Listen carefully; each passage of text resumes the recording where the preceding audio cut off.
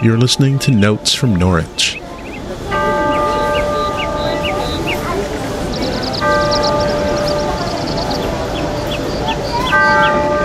Right, so now we are recording what I think is going to be our first episode of some new podcast project that, God willing, will be fruitful to the three of us and maybe to other people. So who are we?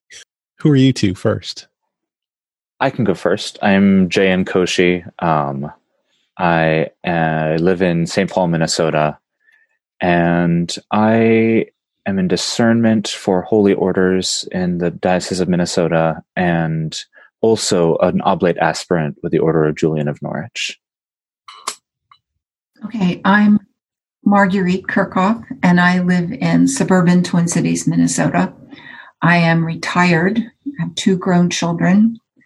I have been affiliated with the Order of Julian of Norwich in Wisconsin, in White Lake, Wisconsin, for a little more than 4 years, and as an oblate for 2 years. And that's me. Oh, my name is Chris Arnold. I am a priest in the Episcopal Church. I serve a parish in Oshkosh, Wisconsin, called Trinity Episcopal Church. And I, like Jan, am also an aspirant, an oblate aspirant to the Order of Julian of Norwich. So we should probably say right off the bat that this is in no way an official statement. Mother Hillary, if you're listening, we're not trying to represent the order. But we are all affiliated.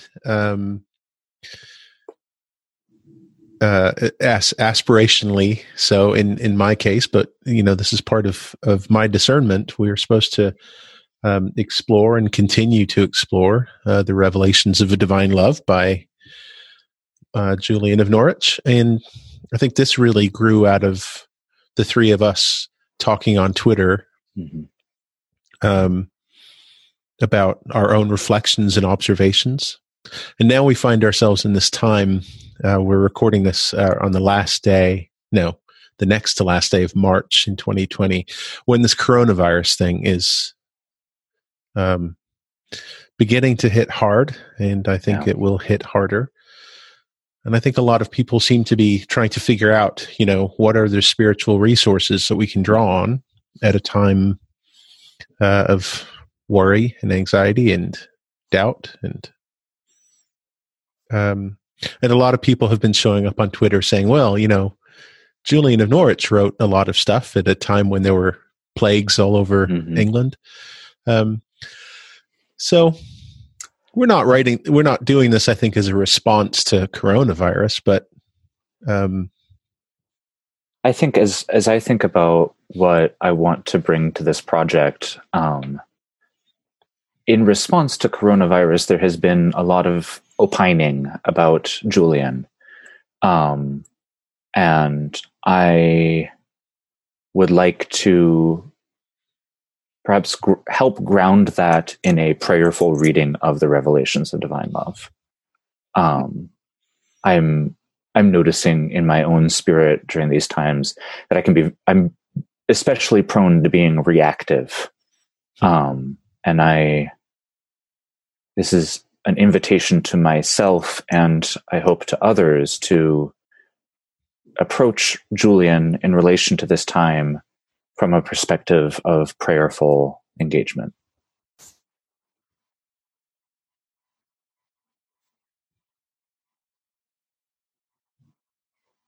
Does that make sense? Yes, it makes a lot of sense. So we're going to be talking about the revelations of divine love. We're going to be talking about Julian's experience that led to her writing the revelations of divine love, which was a period of time of about a day and a half in which she was desperately ill, thinking that she would die and being ready to die.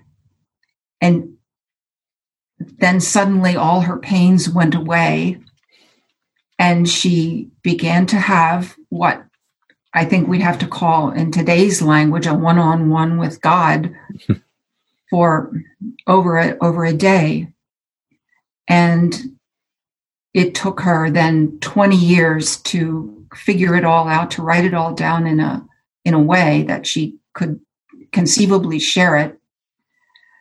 And after that, she became an anchoress in the St. Julian's Church in Norwich and spent the last 20 years of her life in that way. Mm-hmm. So, yeah. So I think today we're going to talk about chapter 1, which is essentially a table of contents, and then chapter 2, where she kind of lays out her understanding of the context for the visions, what her life leading up to it spiritually was about. So those of you who are listening to this who might be interested in following along, there are lots of different versions of Dame Julian's Revelations out there, different translations. Well, it's weird to say translations because she wrote in English, right? She's the first woman to write in English. And yet Middle English is different enough that it is a translation. It merits translation. So we are we're all using the translations, and there's several different printings of them out there, but by Father John Julian, who is actually the founder of the Order of Julian of Norwich. And so there's, I'm sure in the show notes when I eventually publish this, I'll put a link to a place where you might be able to buy your own copy if you don't have a copy of the Revelations at home. And I think we should say that Father John Julian, at least in the translator's note that in this edition, talks about his intention with this translation is especially geared towards devotional reading. And so the way he has approached the text has been, I think, in line with what I'm hoping we can do is this prayerful engagement. Yeah, I think this podcast is not going to be like an academic paper. I wrote earlier today on Twitter, and I think Marguerite, you said, like, write that down or something. But I said that for me, one of the values of Julian in her writing is not that she was, an excellent example of the ascetical life or whatever, but that she had determined to explore the landscape of suffering, which I think is then a shared part of human experience. And she became a tour guide of the landscape of suffering. And really trying to make sense of what it means to say that God is good and is love and is mercy and is the creator of everything and called it good, which is true. And then also, we live in this life that is filled with at least days, if not months or years, of suffering and some real junk. So how do we balance those two out? Mm-hmm. And thanks be to God that God showed Julian a way, and she shared it with us. Mm-hmm. I love that image of tour guide. It makes me think of Dante's Divine Comedy, and Virgil walking Dante through hell, purgatory, and heaven. And I love this idea of Julian kind of walking with us through her revelations, and kind of pointing out the objects of note along the way that she invites us to reflect on. So, what happens in chapter 1? I left my book upstairs when I came running downstairs. So one of you will have to read it to us or something. So chapter 1 is, I was talking before we started recording with Marguerite, a table of contents that would probably be marked very poorly by a teacher if we submitted it today. she lays out the 16 showings that unfolded over that day and a half that Marguerite was talking about. And it's really laying out plotting the course that she plans to follow through the rest of the text. The way she names the 16 showings is, as Jan pointed out, it is not uniform. It doesn't follow historical an historical timeline. It's the Passion of Christ is broken up into parts that you wouldn't normally think of it as being, and interspersed with other ideas, and so it's hard to make sense of these 16 showings as she has listed them. And most people who write about the revelations of divine love skip that chapter in their commentary, because just to say this is what she talked about, and now we'll go on to chapter 2 because otherwise you'll just give up. The first showing is the crown of thorns, which makes complete sense. That's fine. And then it's the discoloring of Jesus' face on the cross. And then it's God is all power, all wisdom, and love. And how did that slip in if we're talking about the Passion? And then it's the scourging, which happens before Jesus is on the cross. So this is what I'm saying. It's not at all chronological. It's not chronological. It's chronological in the way that these revelations were given to her, in the way that the showings were given to her. But it doesn't follow the way that we know the story of the Passion to be. It's like she had a folder with 16 photographs in it, and then dropped it on the floor, and then picked them up one at a time, and they're out of order, but somehow they all belong in the same folder. And this is, I think it speaks to the raw character of this book. That this is, you enter into it in this first chapter, and you're like, oh, this is not a theological treatise in the sense of an argument laid out. This is someone divulging an intimate experience she had with God, and divulging it and expounding on it. But if she wanted it to be a theological treatise, I feel like she would have kind of rearranged the showings in a way that chronologically made sense. It built an argument, right? And I think the fact that they're out of order, so to speak, speaks to her intention, as I see it, of sharing, not so much arguing. Right. The experience that she had was so vivid and so compelling that even after 20 years, when she writes it down, it feels like it happened yesterday.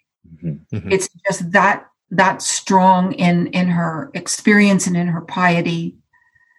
And there's literally nothing like it in the world. So have you two had moments or episodes in your life that you still reflect on, years later, decades later? Absolutely. It's probably way too personal to ask you to share what those are. I am very hesitant to share, partly because I have a deep suspicion of self-proclaimed mystics. and I think part of the reason I trust Julian so much is that she's unassuming in the way she shares this.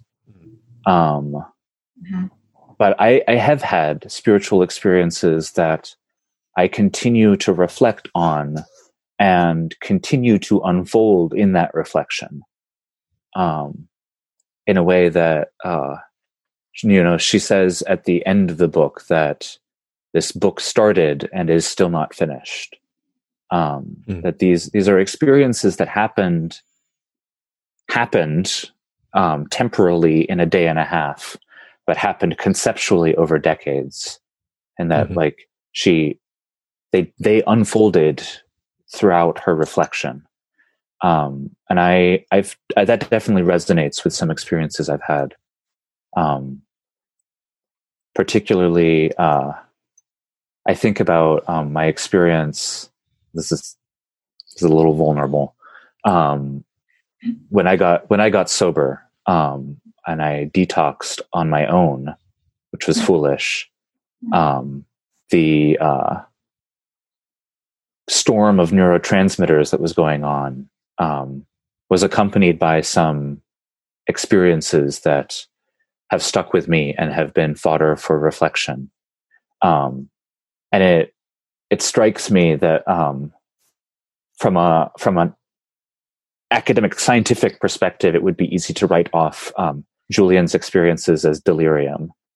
And yet perhaps delirium and genuine revelation can exist together. That it needn't be either her near-death experience or God speaking to her. That the two might be there at the same time. So that has been helpful as I think about my detox experience, and the ways I encounter God in those days. My brain chemistry was a mess, and that doesn't mean that God wasn't encountering me. Exactly. There are ways of knowing things and ways of learning things from God that are almost impossible to even vocalize, to even put into any kind of words or images or anything. That it's just, you know it and it changes you. But if you were to map it out as a narrative or as an essay, it would sound either extremely foolish or, any kind of thing that you can think of, childish, made up, science fiction, just any kind of nonsense at all, but yet you can be changed internally by it. And I think that is what happened with Julian, definitely. She even talks about how she saw something in the mind of her heart. She'll say things like that. And what does that mean? But she says it enough so that you do kind of figure out that she's talking about a perception at this level, and then there's another perception at this level, and then there's another perception at this level. And so that's what she's trying to communicate. What else do we learn from this first chapter? I think the fact that she provides a table of contents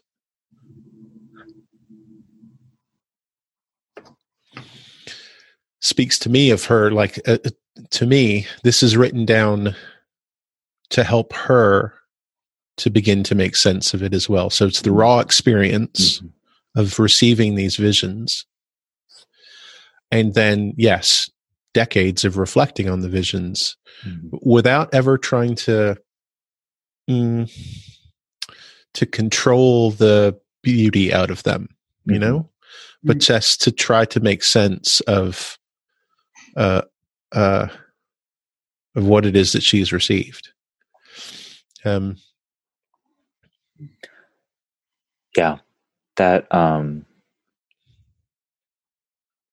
That resonates, I think, with the way the table of contents kind of at points veers into commentary on the reflection, that this is her trying to organize, trying to make sense of this powerful experience, that she's recounting this and at the same time trying to metabolize it.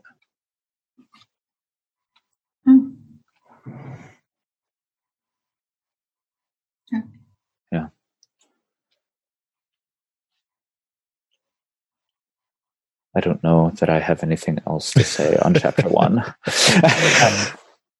Sure. Chapter 1. Where do we go next? Chapter 2 seems to be the next logical place. Yeah. I hope that our listeners don't assume that, I hope we have listeners, first of all. Hello, listeners. Hi, guys. But I hope that nobody is under the illusion that we have any idea what we're doing. We're exploring this as we go. I am no Julian expert. I am just somebody who has benefited greatly from her wisdom. So chapter 2. These revelations were shown to a simple creature unlettered. Yeah. The simple creature. I mean, I was saying about my suspicion of self-proclaimed mystics, and the simple creature phrase really captures why I trust Julian. I know people have framed it as like, oh, this is a rhetorical device to kind of give her authority even as a woman, and maybe there's merit to that. But as I read it, what this speaks to me, it frames it in terms of a creature encountering her creator.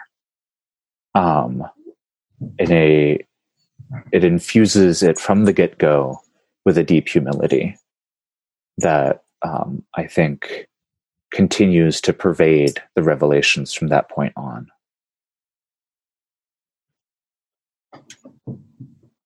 What about these 3 things that she desires from God?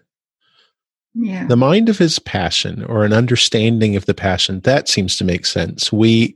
I think every time we approach Holy Week, and right before we started recording, I'm trying to write up notes for my parish about how we can all be celebrating Holy Week at home, which is, I never thought that I would be in a place where I have to do this, but here we are. We'll celebrate Holy Week in our homes and know that God is with us, I hope. But so the first one, trying to make sense out of the passion, that seems to make sense. But desiring bodily sickness and 3 wounds from God, these seem like not very popular things. I don't know anyone else in my circle of friends today who asks for things like that from God. We want to be protected, don't we, from wounds and kept safe from sickness, not invite them into our lives. What's going on? Yeah. And I think about recent conversations I've had and witnessed that are baffled by this desire for life-threatening illness. And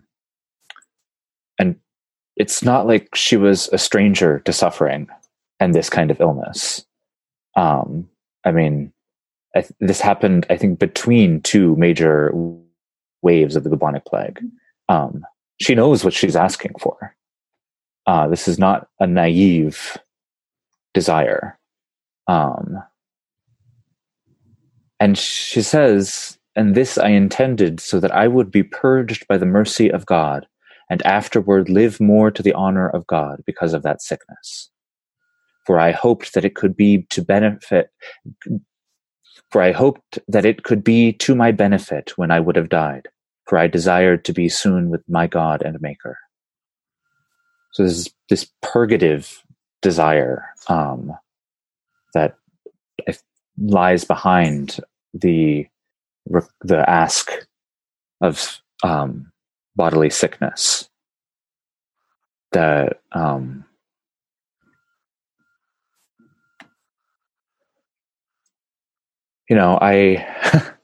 I think about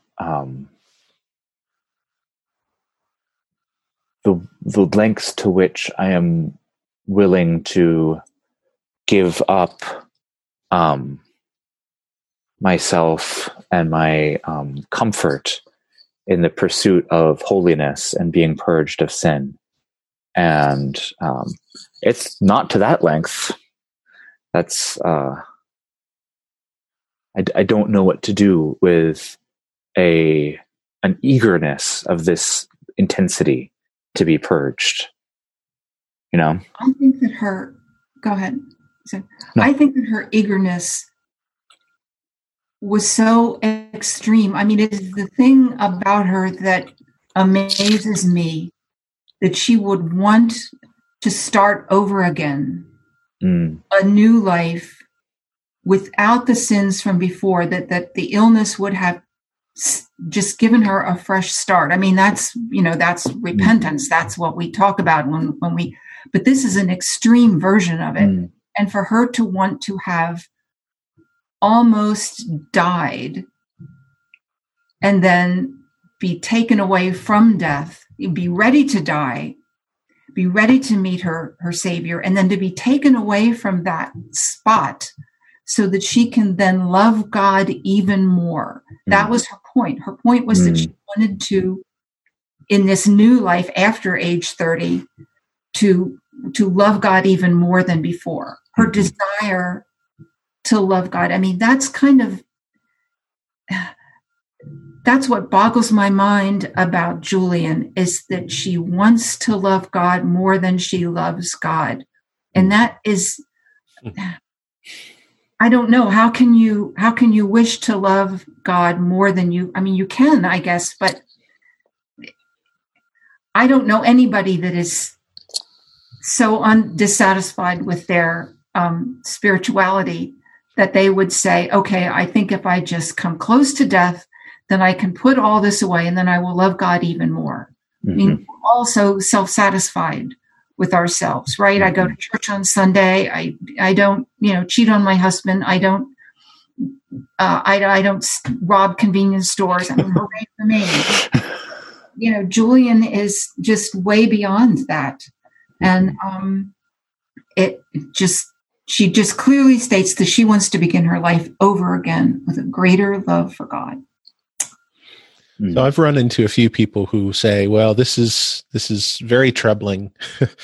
And it just reflects this kind of medieval obsession with punishing the body, with embracing suffering, with, pleasing God by making ourselves miserable. And surely, in our modern faith, we should realize that pleasure and comfort and consolation are also gifts of God that should be embraced.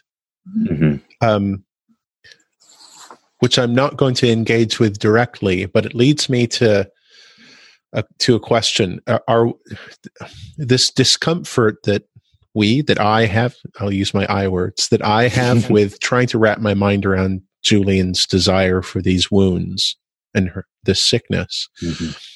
Is this a difference of perspective between the 14th century and the 21st, and a whole different set of cultural values between 14th century England, 21st century upper Midwest North America? Or is this Julian? Would the people in Julian's neighborhood have read the second chapter and said, yeah, that makes sense. That's what you do if you want to be a holy person. Or would they have read that as well and said, wow, she's, we're happy to go to church and say our prayers, but she's crazy. Yeah. I think that certainly some of it can be connected to the medieval mindset, especially for women. That women were particularly encouraged to contemplate the passion of Christ, to contemplate Christ's suffering, and to have that for themselves as a discipline and as a means of increasing sanctity. However, I think that Julian is true to that. First of all, I think that that's for everybody. I mean, it does say, take up your cross and follow me, doesn't it? So I think Julian is true to this. She is beyond what, and this is my opinion, she is beyond what the culture might have imposed on her. So I think it's a true thing for her to say that she wanted to experience this illness, come close to death, and then come back and start again. Yeah. I think maybe, and I'm not a scholar of medieval spirituality, but I wonder if maybe the language in which she describes this would be more intelligible in the 14th century than it is for us. But the intensity and earnestness with which she desires it, I think, is truly God's grace in Julian, and I think not a product of time. I mean, the Christian world is filled with these characters, right? And in every time and place, whose life stories we read, and we say, "Wow, that's unbelievable." Mm-hmm. The sort of things that they desire, the lengths that they're able to go to. I remember back when I was first becoming a Christian, I read kind of like a little summary of the life of Saint Dominic, and it's all this stuff in there about how he would stay up all night long praying. And I would say, well, yeah. I mean, what that means is that he stayed up until like half an hour after the other brothers went to bed. I know an exaggeration when I read it. And then I had somebody say to me, but, all that you're doing is trying to think of your life and what would feel like a slight inconvenience, and then assuming that the saints of the church are capable of a little bit more slight inconvenience than you, as opposed to being completely compelled and overwhelmed and absorbed with, saturated in this completely different way of being motivated. And I said, you're right. And I realized that I wanted Saint Dominic to be more like me, because then it would make me feel better about myself. Yeah. But then over time, I realized that I need the saints to be heroic to help urge me on and to help me to realize that, the life that I live now is sufficient. I believe that I'm not short of God's grace in my life, but that there's a limitless potential in what I could do if I was given the grace to pursue it. But I guess this is one of those themes that Julian pursues all the way through her book. So we'll come back to it, I'm sure. How we live this life. I do want to say on the sense of the passion that she asks for, the first thing, there again, she, I think, has that milieu instilled in her, this like the devotion to the passion that I think is instilled in 14th century, especially women. But she goes beyond that. She goes a step beyond that. She wants a bodily sight. She wants not just a sense of the passion, but a memory of the passion. That I think has to be peculiar, has to be a peculiar grace. That wanting this bodily sight, she wants to know the passion as though she were there. That is, the genre makes sense, but the intensity, I think, speaks to the saintliness.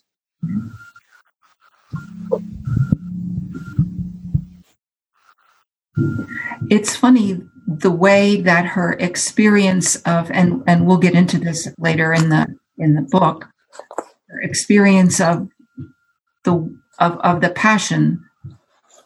It's not as if she were there at the historical moment of it. It's almost as if she were there in an abstraction of it, so that she can see the blood and she can feel the pity of it, but it's not a panic kind of pity that you would feel if you were actually there.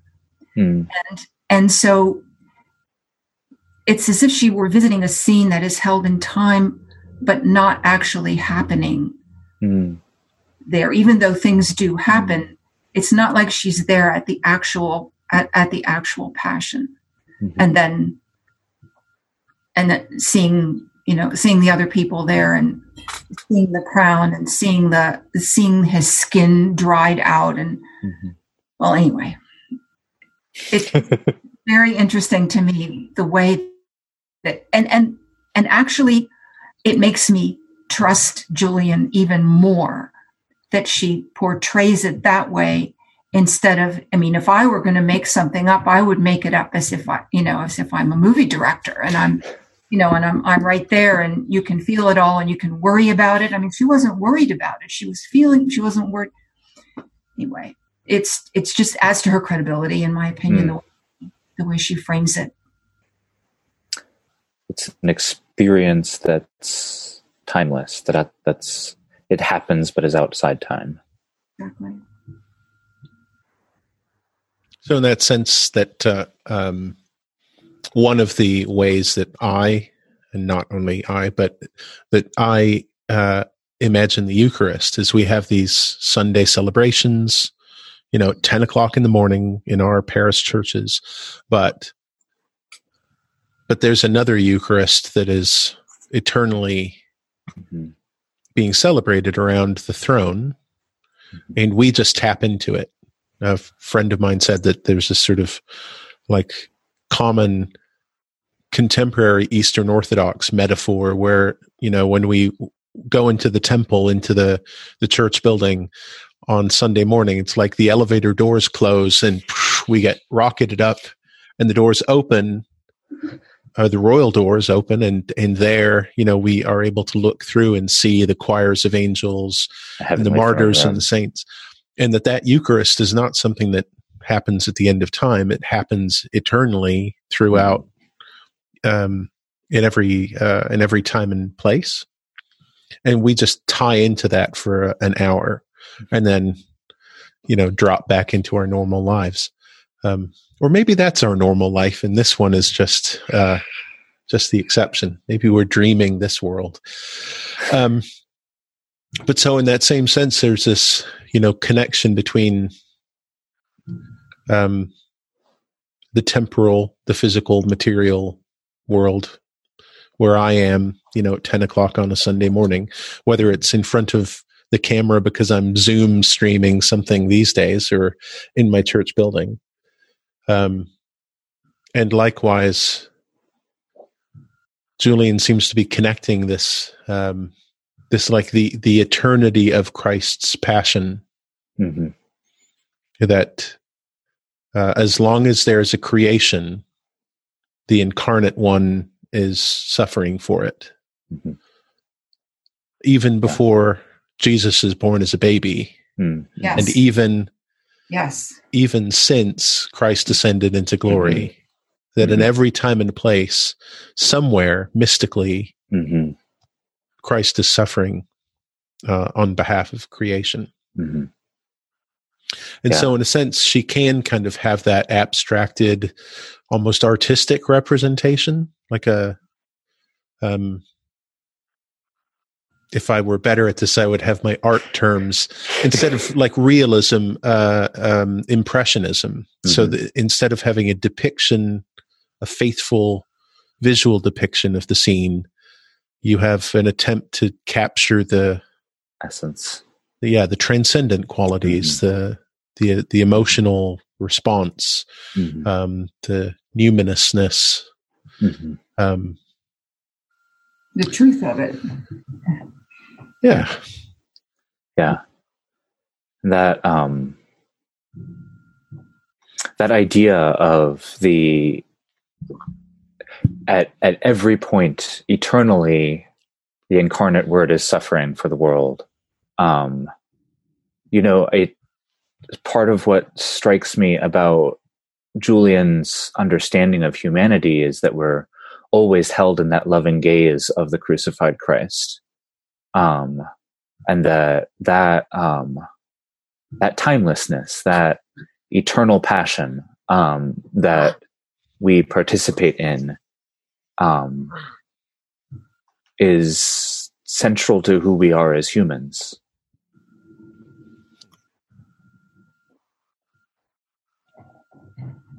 Say more about that.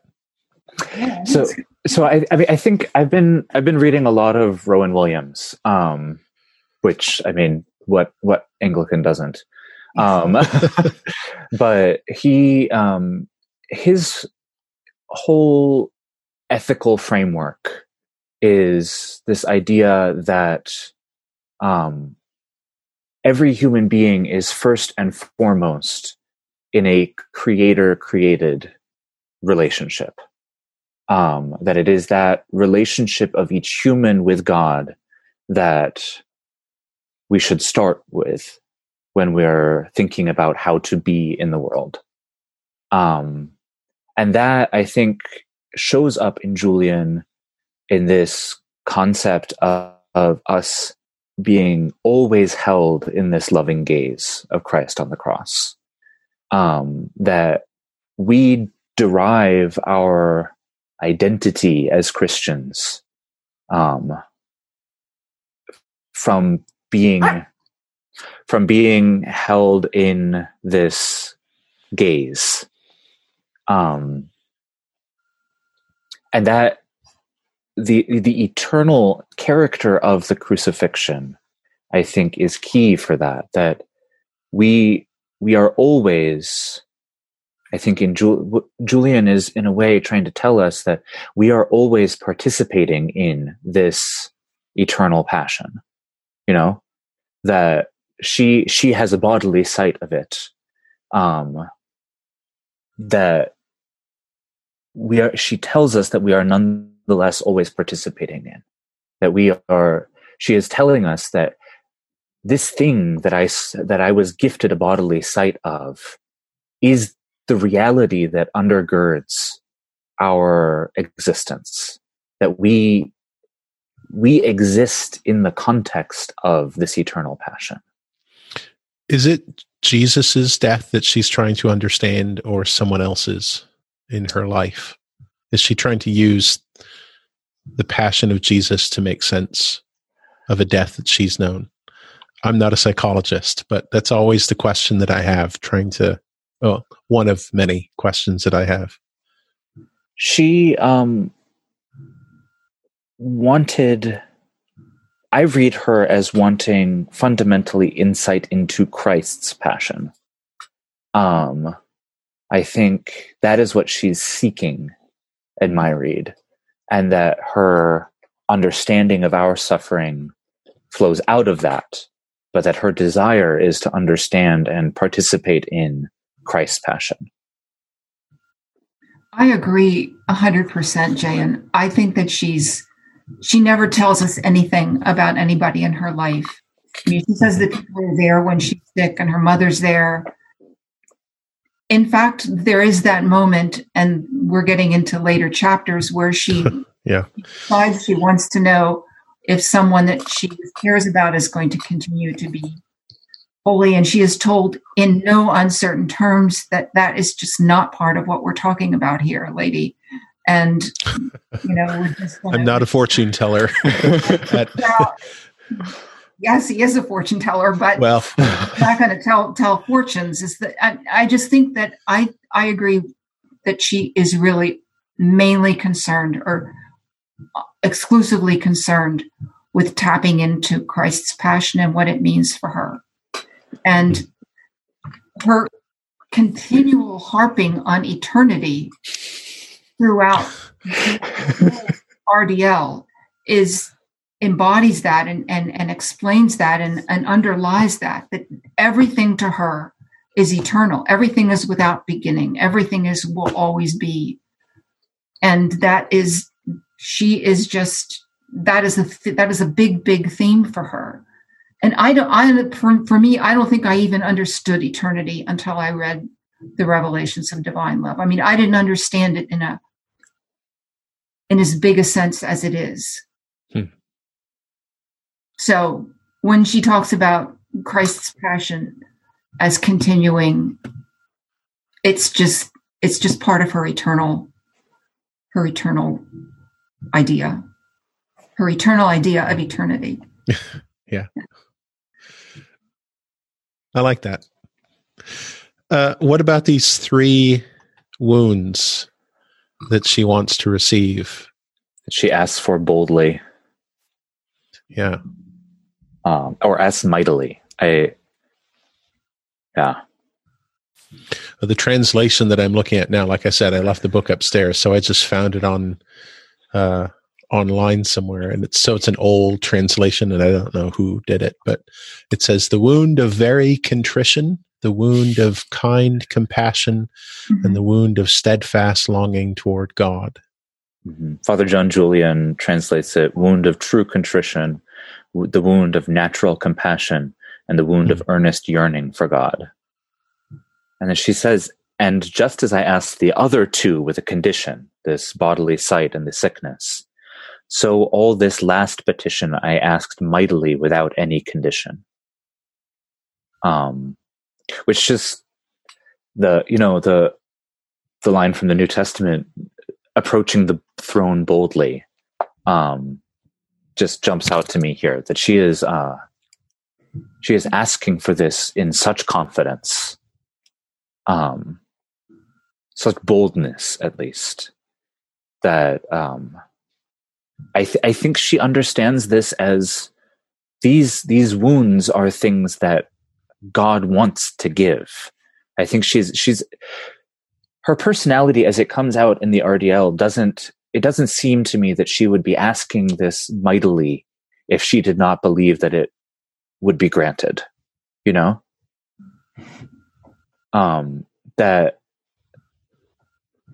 what that says to me is she asks for true contrition, for this natural compassion, and for this earnest yearning. She understands these wounds as things that God wants to or has always already provided. It seems to me that I wrote a little reflection trying to make sense out of these wounds, that these wounds, these 3 requests are the correct, in her mind, in my mind as well. I just don't pray for them as earnestly as she does, but the correct relationship that she has with herself, contrition, with God, and earnest yearning for God, and with her neighbors and everyone else that she shares the creation with. So compassion towards everyone else. So in a sense, it's a way of reframing that great commandment. Loving God, loving your neighbors as you love yourself. And there's so I can turn it around and make it a sort of a reframing, a gift of the correct attitudes that lead to those 3 kinds of love. Which then, of course, I shared this with someone, and they pushed back on 2 things in particular. One of them is, how is contrition a manifestation of love for yourself? And the other one is, how are these 3 things wounds? And I put those to you.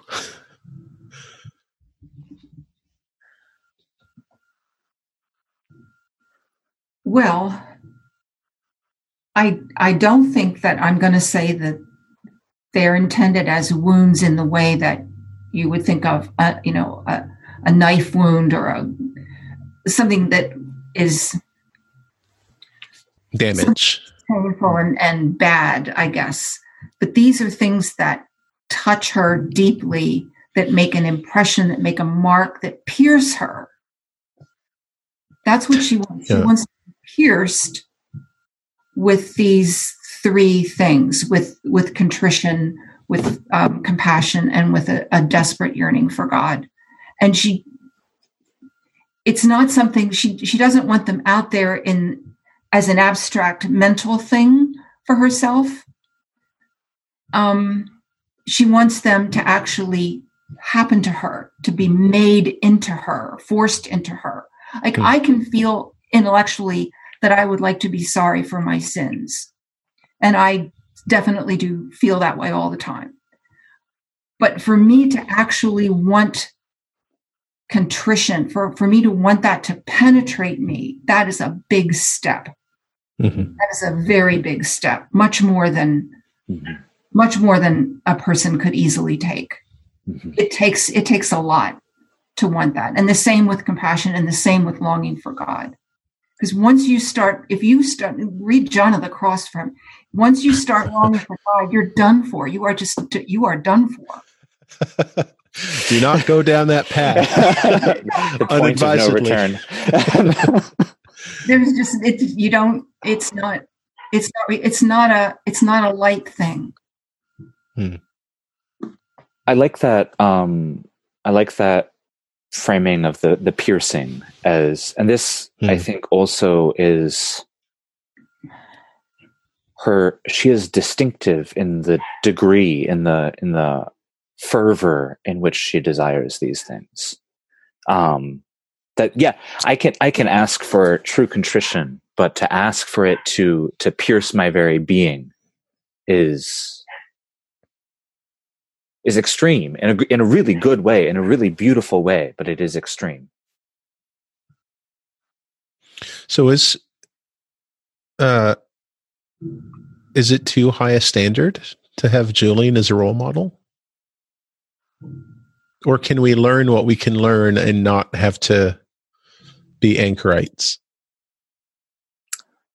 I think where she was an anchorite. So yes, we can, so go ahead, Jane. I think to have her as a role model does not necessarily mean that we have to hold ourselves to her standard. In the sense that I don't think she would want us to feel like we are falling short by not reaching where she's at, or by not attaining the kind of level of willingness to pour herself out like this. I don't think she would want us to look on ourselves with blame. But perhaps a role model in an aspirational sense, in the sense that in the RDL, we see laid out the fruit of this profound willingness. And to have her as a role model in the sense of wanting that willingness, I think, is vital. We just shouldn't, I think, beat ourselves up if we don't get there. This is a carrot for my dumb mule soul to reach for, not a ruler that I need to measure myself by. Good. So in the Way of Perfection by Teresa of Avila, another of my favorites. When we're done with this podcast, we can get to work on Teresa. She makes it clear again and again that that contemplative prayer is a gift from God, and that some of the sisters in her community, they're not given that gift. That's not God. God gifts people with the unique and special gifts that they're to receive. And that was helpful for me during a time when I was kind of trying to figure out religious commitment. It was somewhere in seminary. And I was going back and forth between feeling drawn to this kind of life of commitment, and how was I going to live out my life in a way that was deep and meaningful without turning it into just a long list of things to feel guilty about. It's the first time that I tried putting together a rule of life. How do I put something together that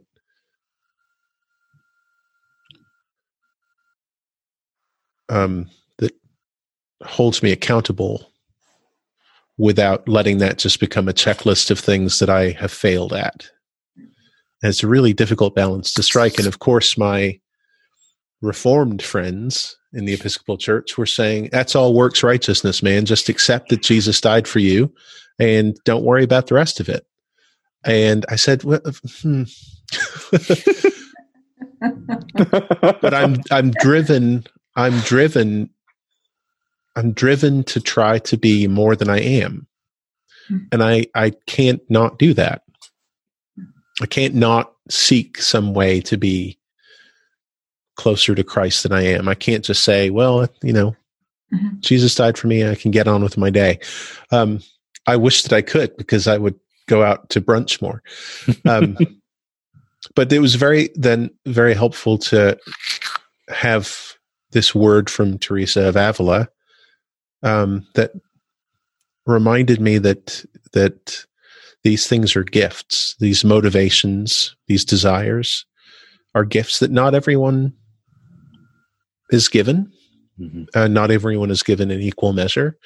I think we're all called to be saints, but not all of us are called to be great mystic saints and ascetics and monastics and contemplatives in this life, or any of the other kinds of ways of being saints.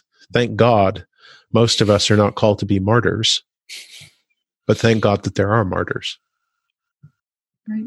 So I think then the fruit of Julian's life and the revelations are that she made great wine out of the fruits that she was given and has shared them with us, so that we can gain these insights that maybe are a little bit helpful. I think especially, with what's going on in the world around us today, not just with this coronavirus thing, but the rest of it, trying to make sense out of the delicate balance between the goodness and mercy of God and of the suffering that so often touches our lives.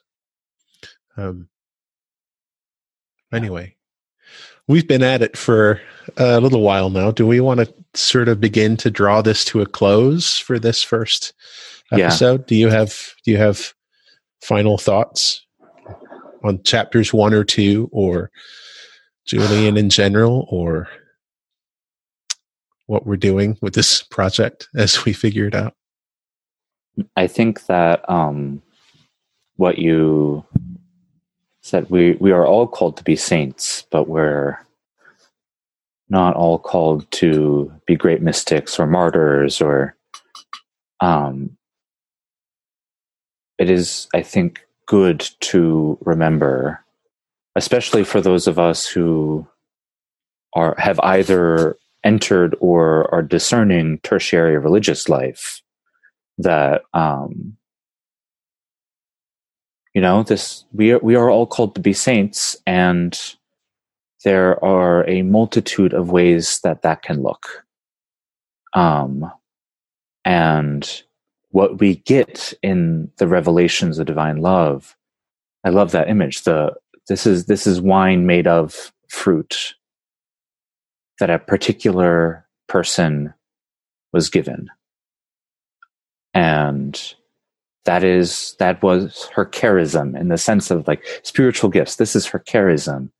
And we have an opportunity in reading this text to drink from this wine and be nourished by it as we pursue our own charisms of the call to sainthood.